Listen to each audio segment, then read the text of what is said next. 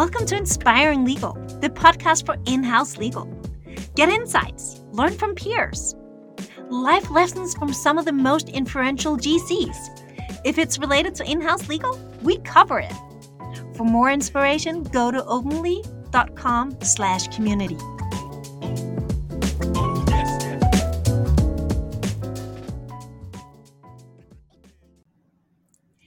Inspiring Legal is back. And we're back today with a special person who knows a thing or two about privacy. When you think about payments and you think about one of the biggest players in the world, well, that is Emma's company. Or it's not her company, but it's the company she works for. I'll let Emma introduce herself in a second, but Emma Redmond is working at Stripe. So, Emma, for the listeners out there that don't know you, would you share a little bit about your background and the company you work for? Sure, of course. And first off, thanks so much for having me. I was delighted to take part in a podcast for a company that really values the legal in-house community. So it's an absolute pleasure.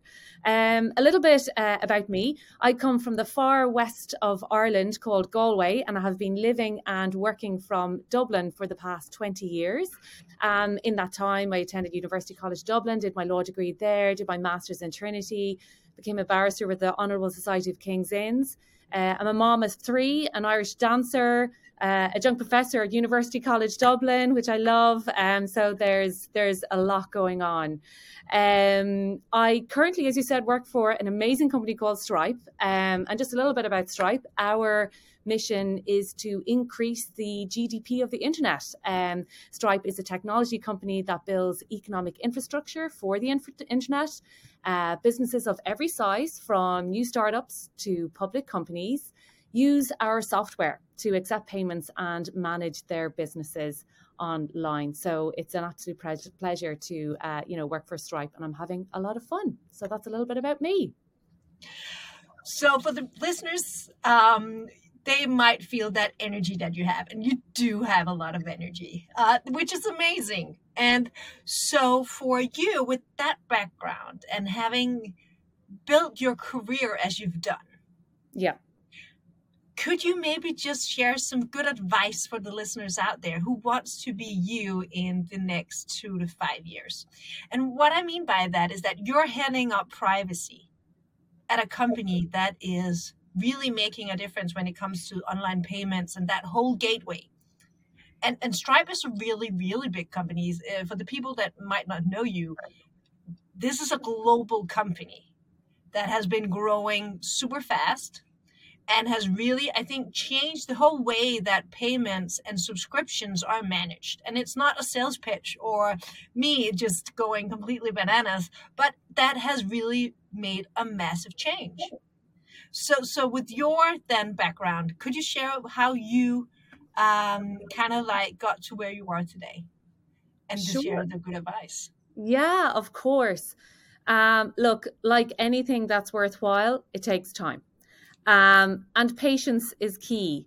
And for many who know me, I'm not always the most patient, but I had to be when it comes to a career like this, because it does organically change over time. Privacy is about, principles and applying principles in a very complex space. And this goes for all of the companies I've been at, not just Stripe. And so, as background, I suppose, really, the advice that I have and accumulated as I macheted my way through all of these difficult landscapes is, I suppose, look, I practiced as a barrister for a number of years, and that really set me up neatly for what was coming down the tracks in my career. You learn to be concise, you learn to be to the point, you take the opportunities when they arise. You have to, put yourself out there, be uncomfortable, and be okay with that.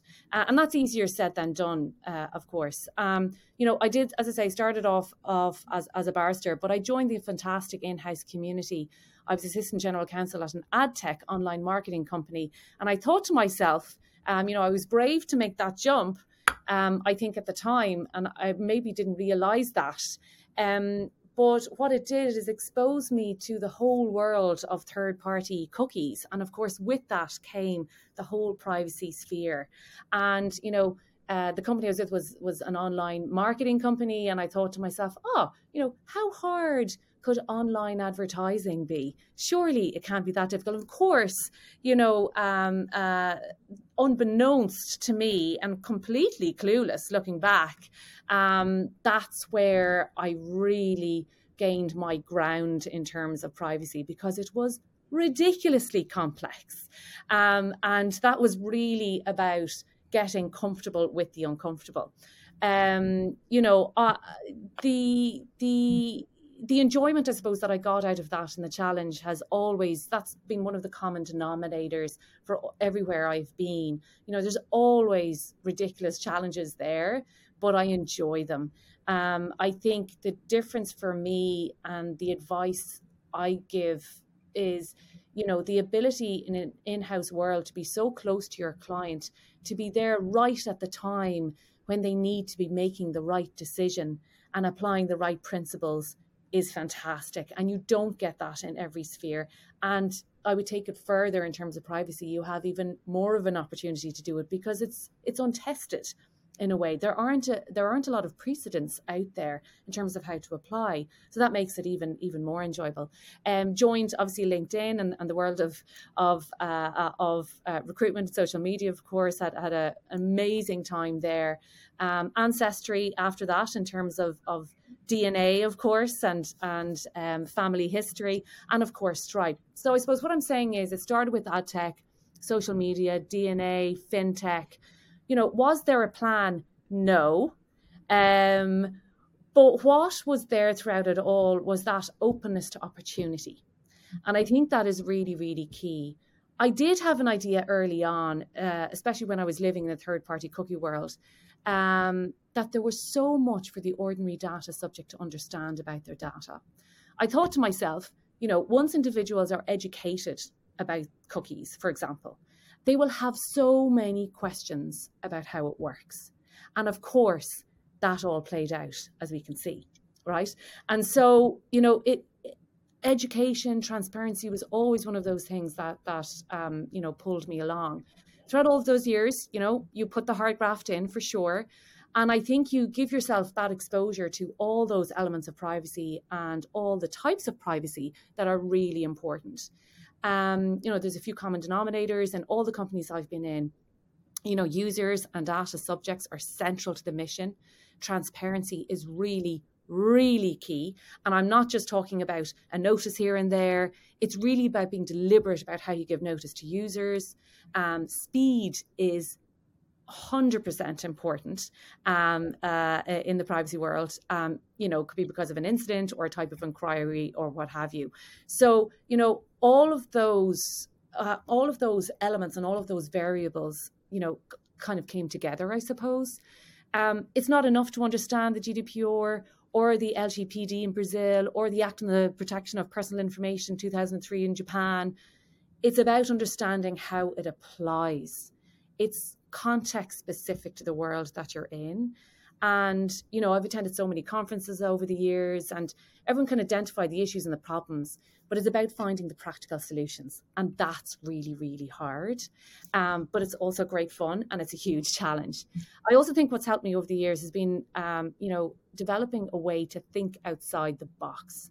So in that sense, I would say you have to be master of microscope and telescope. And what I mean by that is, microscope, well, at least in my world, is looking at those privacy issues, literally in microscopic fashion and figuring out what the, solution is or applying the law in the best possible way. But you also have to be master of telescope. You have to think ahead about what's important for the organization and what is meaningful and impactful.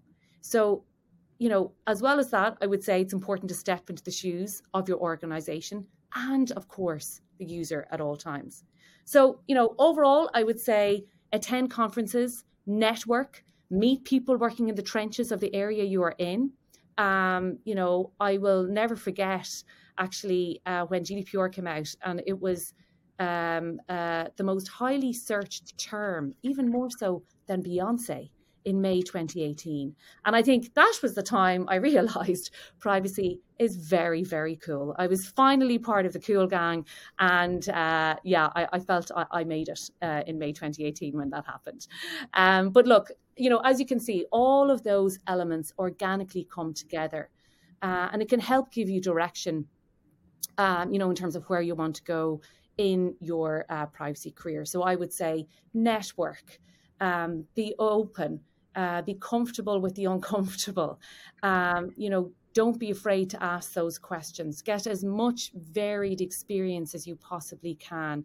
Put in the hard work. See what matters for your organization, and most importantly, the user. And I think just be brave about it, to be honest, and realize there's such amazing opportunity out there in this sphere. And personally, for me, I'm so lucky, to be in this area of work. And as you said, also maybe have a little bit of a patience. Yes, yeah, and let it happen, because with all of these, as I say, like, there's no set precedent that's coming up, but this is all going to flow now over the next few years. So once that happens, you're going to be able to apply that more easily, but then something else will come along. And of course, we're seeing, the influence of AI coming through now as well. So, that's going to bring another layer of complexity, or as I like to call it, fun. So, yeah. So you've worked, I'm also really impressed by your resume. You've worked at some of the biggest tech platforms, but also the platforms with the most data. So working for a global company, having a privacy team, how would you recommend structuring that team? Mm-hmm. Yeah, no, it's a great question. And I know from talking to various, colleagues and other companies, we often share, those ideas, and there's no one size fits all, clearly. And context is one of my favorite words. I mentioned it already in the earlier question, answer to the earlier question, and I'll say it again. It does depend on, the type of data you're dealing with, the type of cross-functional teams that you're working with, etc. So as I say, I've had so many different structures over the years, and what I've learned, though, is, as I say, contextual for each one. But what I would consider is, it's important to spend the time as a team understanding who your stakeholders are. That seems like a very obvious and basic concept, but it really is key, because that is going to inform how your privacy team should be structured and who should partner with whom. And so again, basic, but quite fundamental.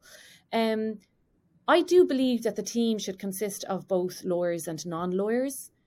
The spectrum of skills that each provide are different, but both are wholly necessary. The project management skills that you can, have in place within your team is going to be absolutely invaluable to you. We all, are trained in different ways depending on our professions. And so you really want to get a mix of all of those different skills together. And I've seen over and over again how that has been a game changer. As I say, the different spectrum of skills in place, both from lawyers and non-lawyers. If you have the luxury, and I'll say luxury again, to have a technical program manager or an engineer on your privacy team, or have access to them, I think that really sets you apart. The reason being that, many questions are technical, they are complex.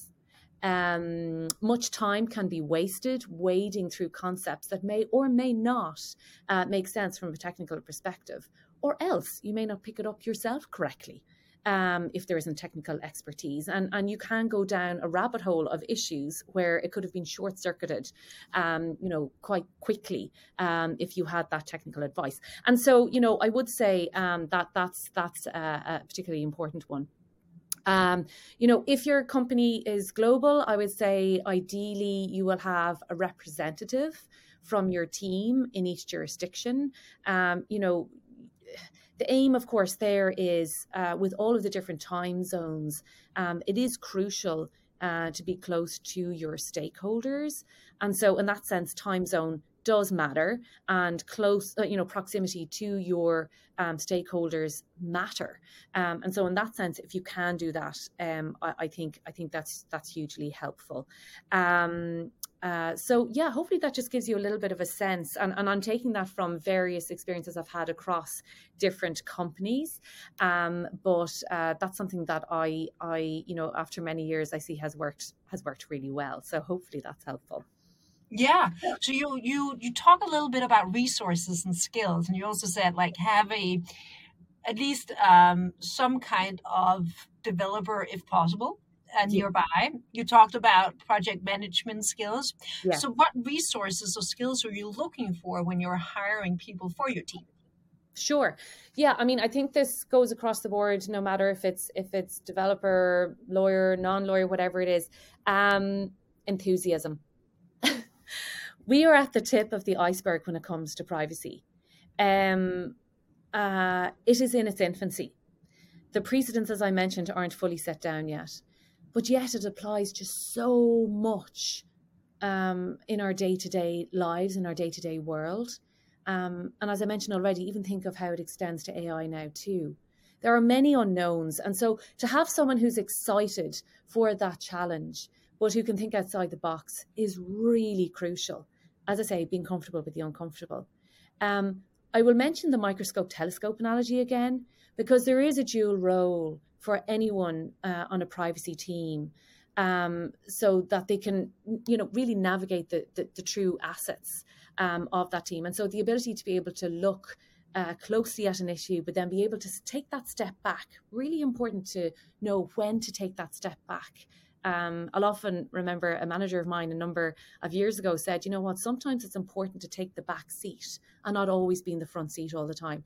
And sometimes you have to, it's a little bit of a push and pull skill to realize when you have to do that. That takes time and patience, but you do learn it, and that's what I say, microscope, telescope. I like privacy practitioners who think that way. Humor and personality is a must. In my books, look, these issues are deep. The issues are really hard and they're complex. And so having a team who can take the time to laugh, take some time out to reset, it's beneficial for them. It's beneficial for the company, 100%, because you get to the right place. Finally, of course, having someone who has that technical knowledge is clearly a core component. But what I would say, it's not just about the law. It's about how it's applied. And that sets one practitioner apart from another. And, someone who isn't afraid to be, in the deep end. And I think it's important as well to be able to summarize and be concise about issues. And where I come from there is, I remember, during my time training as a barrister, I was informed about the 1/3 rule, which I thought was very interesting. So 1/3 of what is said is heard, 1/3 of what is heard is understood, and 1/3 of what is understood is actually acted upon. So you have a very, very small window, in a way, to make a difference, I would say. Now, obviously, organizations are vested in this, in terms of privacy, obviously. So I'm sure they will give more than 1/3, right? But the point here is, you really have, a chance to make a difference, and it is important to, be prescriptive about what that is. Now, hopefully, in this podcast, they will, everyone will take more than 1/3 away, I would hope. But look, it's something that stayed with me over the years, and I think, it's a pretty useful one. So, in summary, I would say enthusiasm, humor, technical knowledge, thinking outside the box. Being comfortable with the uncomfortable would be some of the resources and skills I'd be looking for. So you touched already a little bit about upon AI and also that adaptability skill. So how do you see the privacy teams and their responsibilities evolve over the next 5 years? Yeah.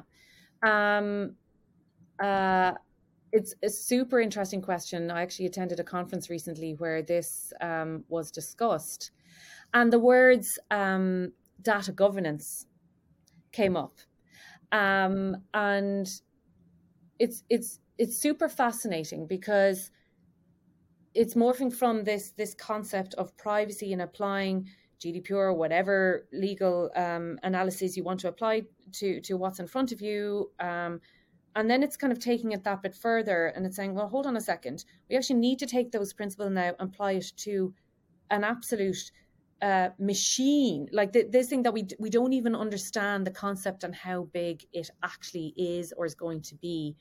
And it's a constant.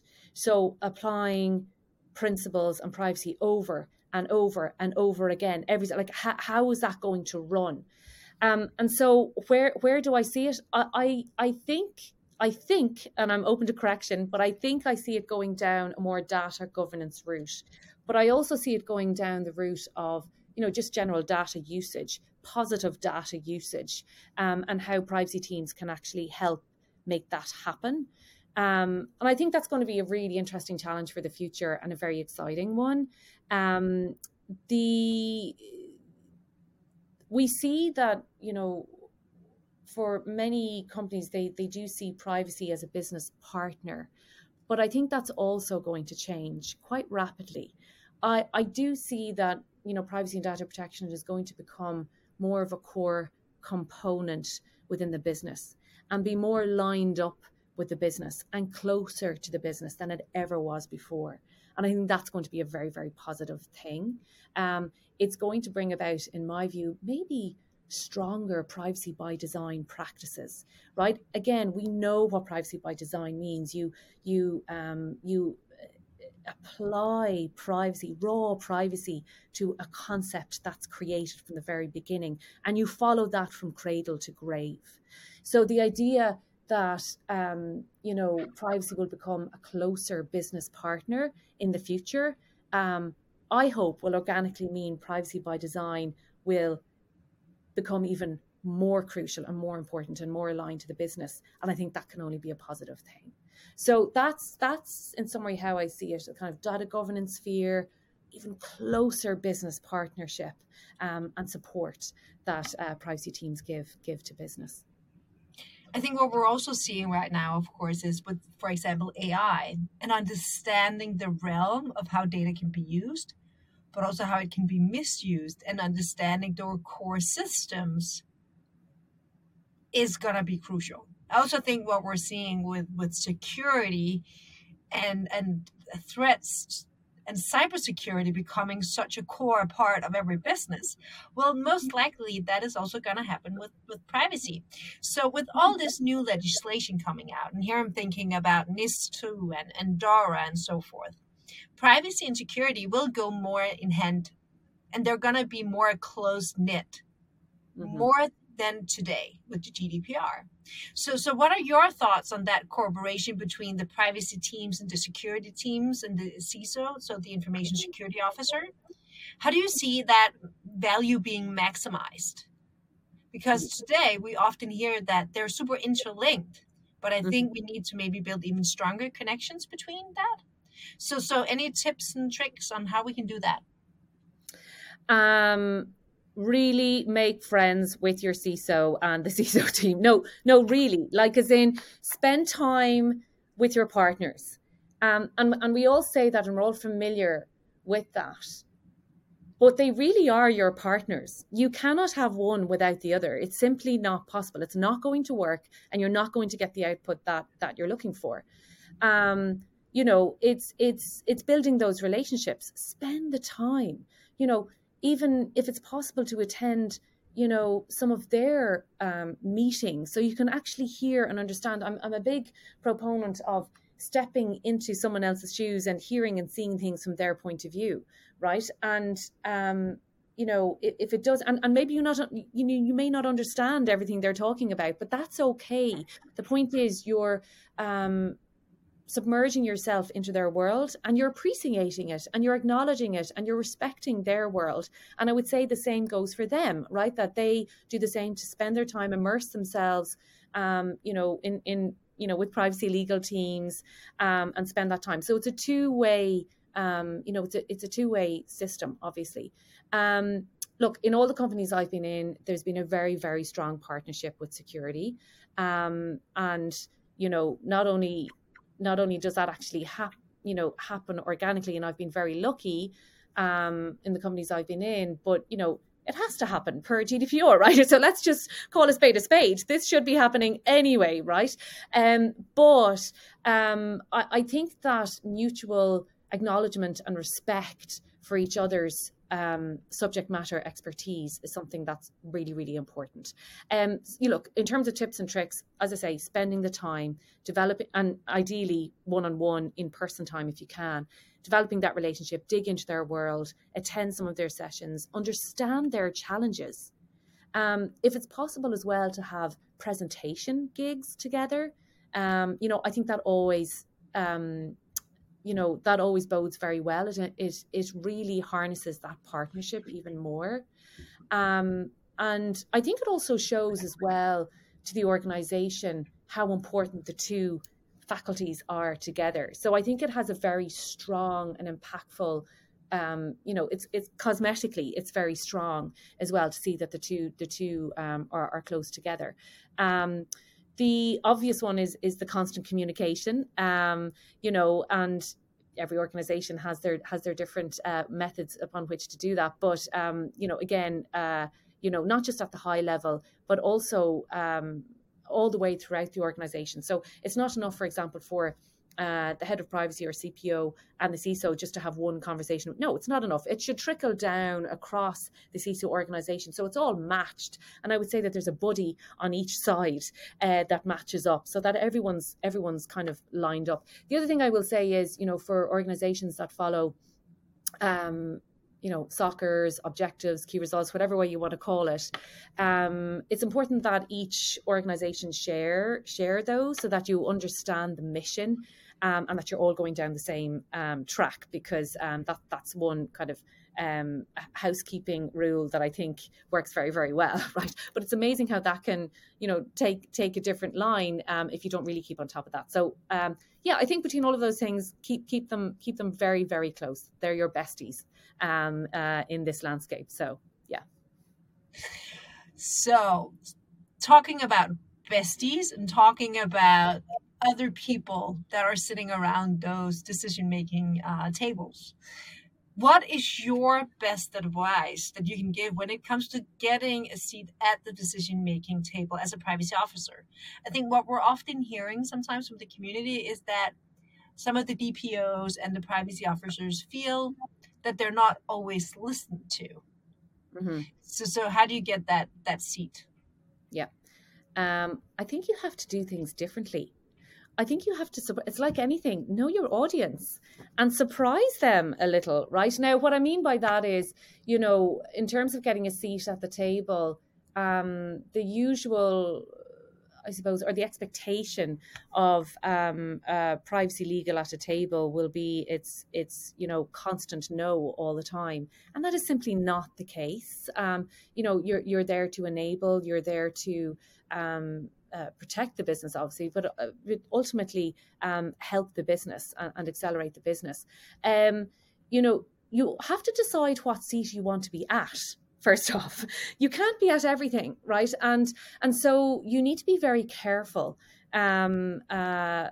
strategically about what you want to be at, because not everything is worthwhile and everyone's time is precious, and you really want to make that impact. So be careful about just more thoughtful, I suppose, about what seat you want to be at and what is going to have the most impact and where you will make a difference.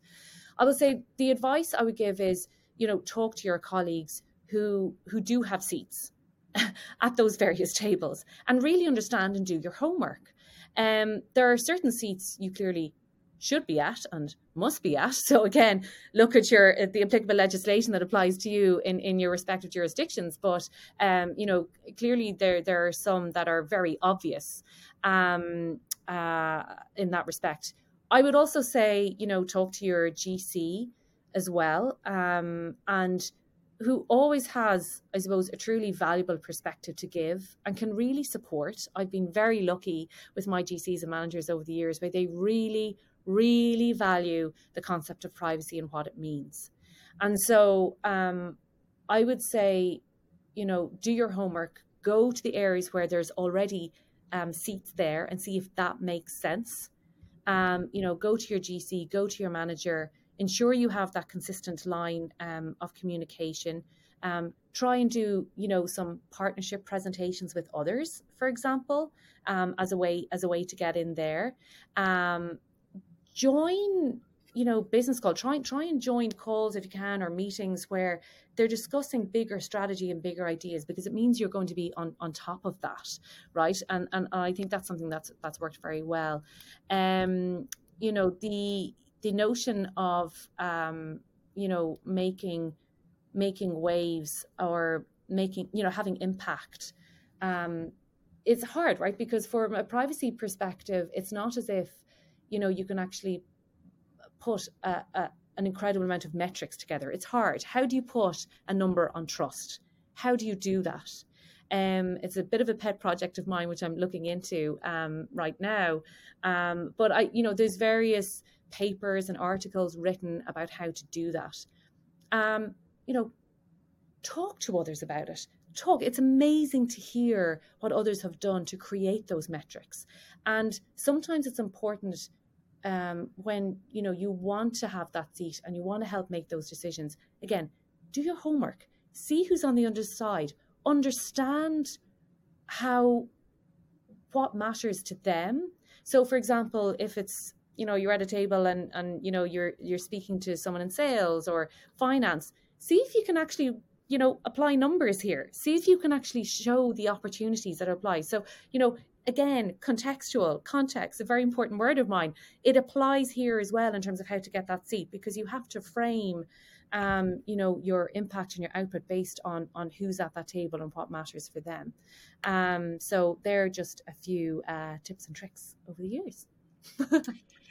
So you talked a little bit about you getting your inspiration and where you are right now, kind of getting your ideas for next steps. So Emma, now that you've kind of inspired our listeners, you've definitely inspired me, and I do remember more than 1/3 of what you've said. Oh, good. Job done. I'm curious, where do you get your inspiration from? Who inspires you? Look, again, I have won the lottery when it comes to incredible managers and partners over the years. There is one who will remain nameless, but I've had the pleasure of working with them.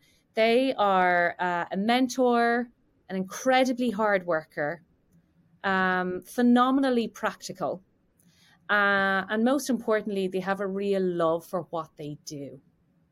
And, not only that, they think outside the box, and they always think data subjects first. There is a huge amount that I've learned from that person and all my managers over the years, and I'll probably never be able to thank them enough for what they've done. But I suppose in my own small way, hopefully I'll be able to, pass that along to others. I will say, look, not to sound soppy, but, my own family and my own children are a massive inspiration. The fact that they can look at issues even from a data protection perspective, you see it from a child's world, or their curiosity, always kind of inspires me to think, wow, we need to get even better, even stronger, even more transparent, educate more in terms of what's happening. So all, between it's almost a nod to all the managers I've had in the past, and a nod to my family to kind of keep me going and keep on that mission to, fight the good fight when it comes to privacy and do the right thing by users and, make a difference, which is what you want to achieve after all. So. Like, how can you not inspire people when you have an ending like this? Well, I'm expecting my own podcast series after this. As a result, I won't lie. There's another reason why I did this. So yeah, I'll have my own radio station soon.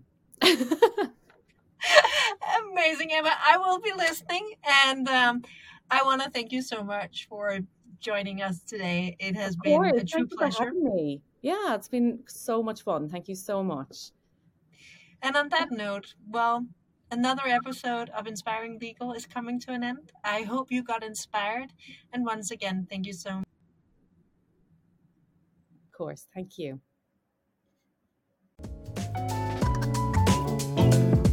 Thank you so much for listening in to Inspiring Legal. Remember to subscribe. And if you want more information, you can always go to openly.com/community.